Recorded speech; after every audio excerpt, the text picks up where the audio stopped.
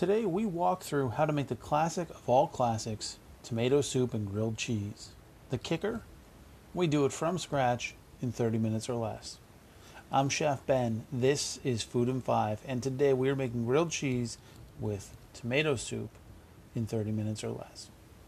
Now, there are few things in life that reach the height of perfection that you will find while dipping a crunchy, gooey grilled cheese into a bowl of creamy tomato soup.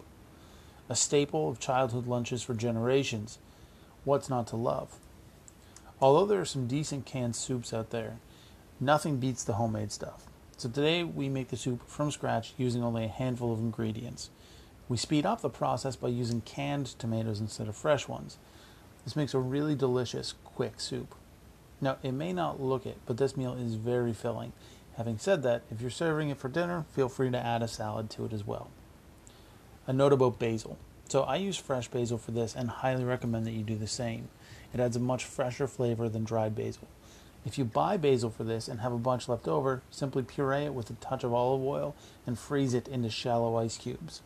1 or 2 cubes of basil puree would flavor this soup very nicely, or anything else. Okay, enough chit chat, let's get into it.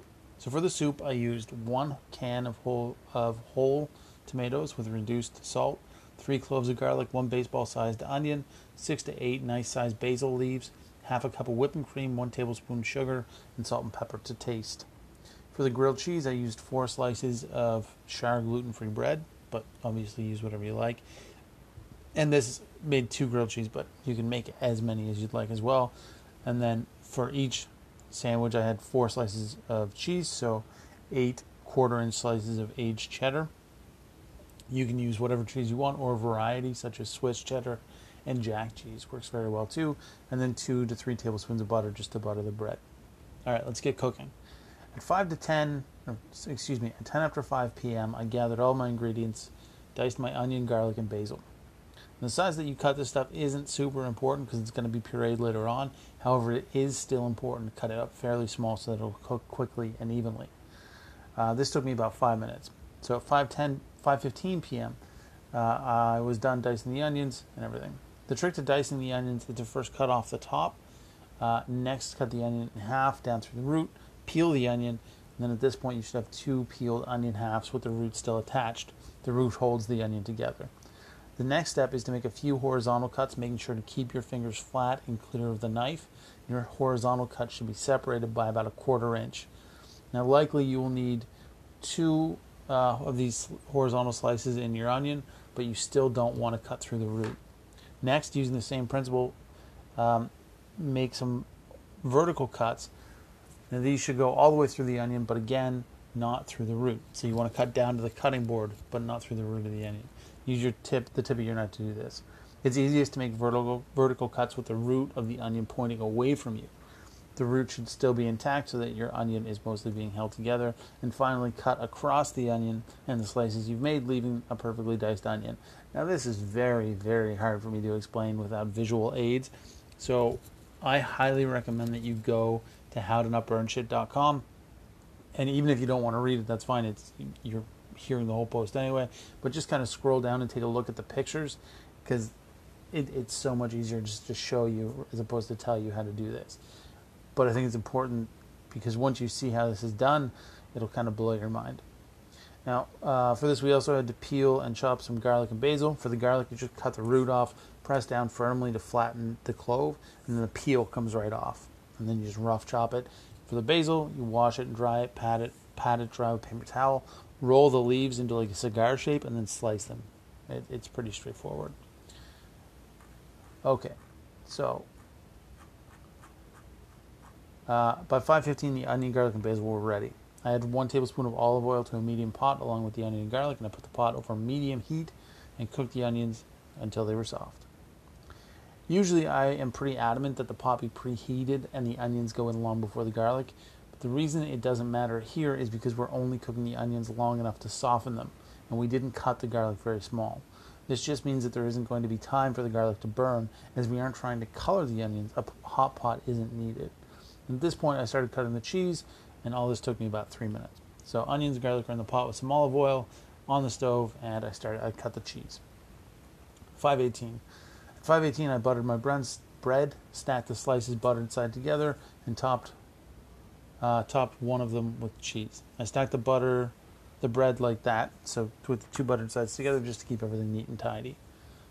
By 5:22, the cheese was all cut and the sandwiches were assembled. 5:23, the onions were softened and just starting to brown, and I opened up a can of tomatoes and added them to the pot. I added the basil, cream, sugar, and some salt and pepper as well. Using an immersion blender, I pureed all the ingredients until they were smooth. A regular blender can be used as well, but rather than adding all the ingredients into the pot, add everything into the blender along with the cooked onion and garlic. Once everything is pureed, add it back into the pot and heat. Now that the soup was pureed, it went back over medium heat and was left to heat through and simmer while I made the grilled cheese. 5:28. Now that the soup is all but done, I started heating my cast iron skillet over medium heat. Now, if you don't have cast iron, use what you do have. But ideally, you should have a pan big enough to make multiple grilled cheeses at once. This will obviously save you on time. It took about 3 minutes for the pan to heat up, and once it was hot, I separated my 2 slices of bread and put the buttered side of the slice with the cheese on it down. I topped this with the second piece of bread with the butter side up.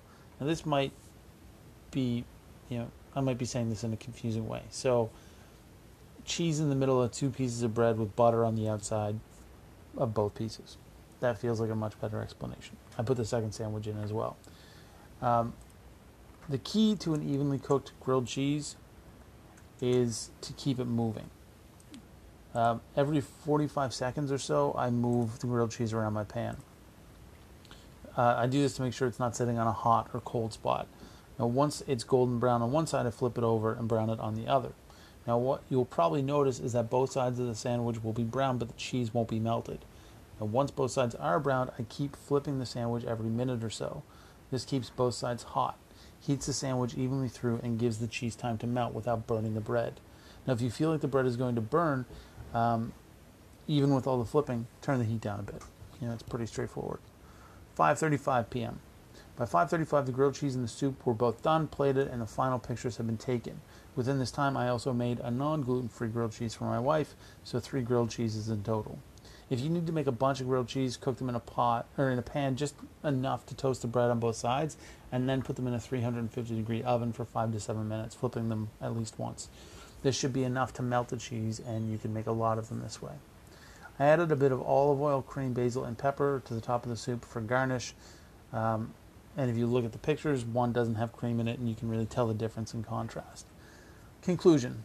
This meal took me no time at all and is guaranteed to please. The best part is that it works just as well for a Saturday lunch as it does for a Tuesday dinner.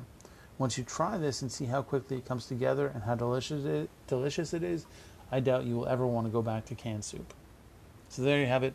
Tomato soup and grilled cheese from scratch in 30 minutes or less. I'm Chef Ben. This is Food in 5, brought to you by howtonotburnshit.com, your modern culinary manual, where you can find all of this written out in recipe form and all the pictures and everything, which I highly recommend you check out. Thank you, as always, for listening. I will be back tomorrow with another fantastic episode of Food in 5, and tomorrow is Brief History Day, and we're going to check out the brief history of Minute Maid. So I hope that you have a great Monday, everybody. I'll see you then. And thank you again, as always, for listening. Oh, and you can follow me on Instagram and Twitter at Chef Ben Kelly, and on Facebook at Ben Kelly Cooks. Have a good one.